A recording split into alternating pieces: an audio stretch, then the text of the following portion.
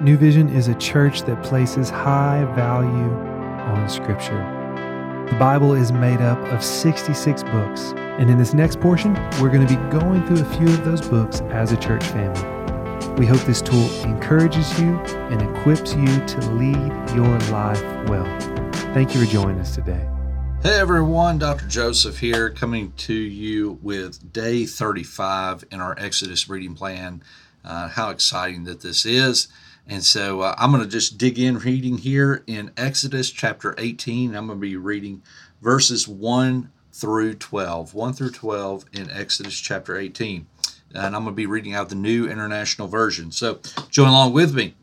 Now Jethro, the priest of Midian and father-in-law of Moses, heard of everything God had done for Moses and for his people Israel, and how the Lord had brought Israel out of Egypt. After Moses had sent his wife Zipporah, and his father-in-law Jethro received her and her two sons.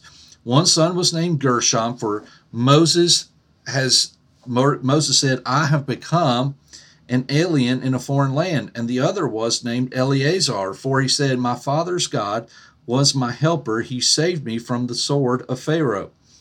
Jethro, Moses' father-in-law, together with Moses' sons and wife, came to him in the desert, where he was camped near the mountain of God. Jethro had sent word to him, I, your father-in-law Jethro, am coming to you with your wife and her two sons. So Moses went out to meet his father-in-law and bowed down and kissed him. They greeted each other and then went into the tent. Moses told his father-in-law about everything the Lord had done to Pharaoh and the Egyptians for Israel's sake, and about all the hardships they had met along the way and how the Lord had saved them. Jethro was delighted to hear about all the good things the Lord had done for Israel in rescuing them from the hand of the Egyptians. He said, Praise be to the Lord, who rescued you from the hand of the Egyptians and of Pharaoh, and who rescued the people from the hand of the Egyptians. Now I know that the Lord is greater than all other gods, for he did this to those who had treated Israel arrogantly. Then Jethro, Moses' father-in-law, brought a burnt offering and other sacrifices to God, and Aaron came with all the elders of Israel to eat bread with Moses' father-in-law in the presence of God. Now, I want you to think about kind of those moments whenever maybe you have the in-laws planning to come over, right? We have our in-laws that are showing up, and maybe you've got some good in-laws. Maybe you've got some kind of questionable in-laws, right? But anyways, that's what's happening in this story, is that the in-laws are showing up. Maybe for Jethro, Zipporah and the kids had just been driving him crazy. He said, hey, you guys are close enough to where we are. Why don't you take them back, right? You've been in Egypt. I've been watching them. It's time for you to have them back, right? And so we kind of, laugh about that a little bit, but I think it's kind of interesting to see the relationship that Moses had with his father-in-law. I'm very blessed in my life to have a great relationship with my father-in-law. And in fact, I look to him as another father figure, and what a great way that is to have.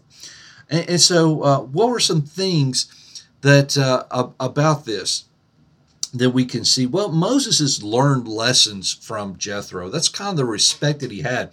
In fact, if you go back, you think about how whenever Moses had escaped and he had gone to Midian, and Zipporah and her sisters had brought Moses to Jethro, and Jethro put Moses in charge of shepherding.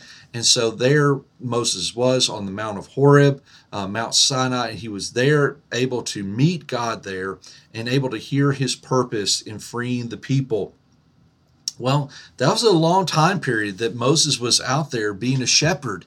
And there would have been a lot of lessons that Moses would have learned, because why? He had grown up in the palace. He was in line to be a pharaoh within a dynasty of pharaohs there in Egypt. And so we see that there is a lot of things that Moses would have learned. And in fact, we even see this later on of how this impacted Israel very, very greatly whenever they're walking through the wilderness and learning things in that way.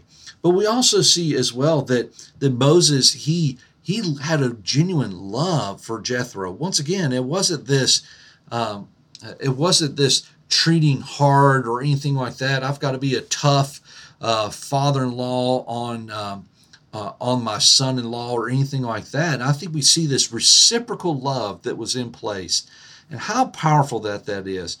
I just want to kind of even say this. I'm the father of 2 daughters, and so I'm looking forward to the day that I'm going to be able to kind of mess around with my sons-in-laws and kind of our future sons-in-laws and have a little fun with them. But I'm also looking forward to the day whenever I'm going to have two new sons in my family. You say, well, what do you mean by that? Is that the reality is that whenever they're one, that I need to treat them as one. I don't need to try and tear them apart in any type of way. I need to let their marriage be their marriage, but at the same time, I'm there to love and support them in their marriage. And that's a part of being a great in-law. And that's a part of where I don't try to take advantage of that relationship either with my father-in-law. I want to be a great son-in-law because I'm caring for his daughter. I'm caring for their child, and I want them to see that I love Brittany with as much love that they have as a parent for a child. So I want them to understand that. And so, anyways, I think that's a really important just to kind of understand the relationship that's being demonstrated here between Moses and Jethro. But here's kind of the most interesting part that we see in this is that Moses was able to show his father-in-law the gospel.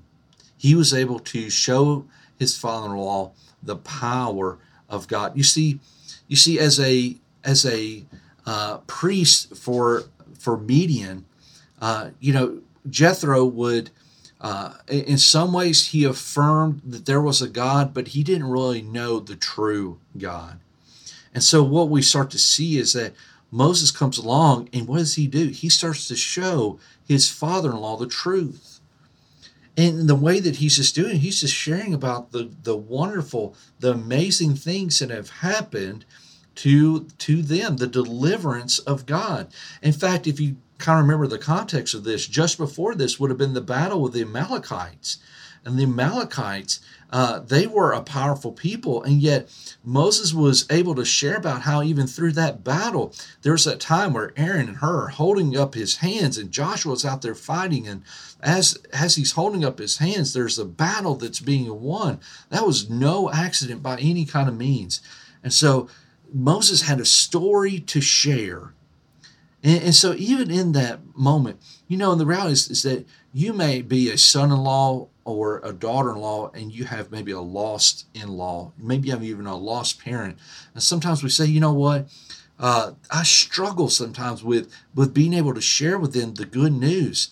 But friend, I'm telling you, when we have the deliverance of God on our side, we really have the greatest news. And why wouldn't we want to share that with the people that we love the most?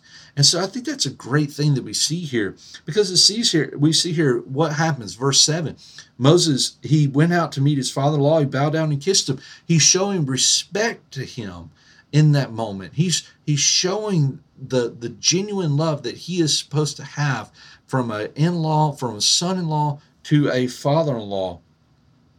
But Moses then, in verse 8, he told his father-in-law about everything the Lord had done. I mean, once again, he had the story to tell about what God had done, and how it says there at the end of verse 8, how the Lord had saved them. I mean, what a powerful thing that Moses was doing as he was sharing the gospel. Once again, your story that you have of how Christ came and how he died on the cross for you, how he rose again, and how he has given you the gift of eternal life. You have this amazing story that you have to share with anybody and everybody. Why wouldn't you want to share that with the people that you love the most? And here's where we have, here's kind of the conversion point that we see for Jethro, right? Verse 10, here's what Jethro says. Is that praise be to the Lord who rescued you from the hand of the Egyptians. And then we have verse 12. Then Jethro, Moses' father-in-law, brought a burnt offering and other sacrifices to God. There was his conversion moment. Jethro could see from this point on that he was going to worship God and God alone. That he was going to be not a priest of Midian, he was going to be a priest of God and God alone. What a great truth that was, to just see the conversion moment and how that was a part of. What a celebration that was, to know that now Moses was able to have his father-in-law as a brother in Christ, to lock arms, to lock in an embrace as a brother in Christ. What a great celebration that must have been for them. I will encourage you from this moment, this time, maybe if maybe you have an in-law, maybe you have a family relative that's maybe lost, they don't know Jesus, and maybe that your relationship hasn't been where you like for it to be. I will encourage you first and foremost, start learning how to respect one another, even through these moments, even through these times whenever they're struggling with their faith, or they're struggling to understand who God is. But understand as well, number two, you have a story to share if you have Christ in your heart. If you have Christ, you have a wonderful story to share about his goodness in your life, to share about how he has saved you and delivered you. And what better thing for you to start to do than to lovingly share that. He didn't force Jethro by any kind of means to believe in this moment. Jethro heard the gospel, and he heard how there was life and deliverance that's found in God and God alone.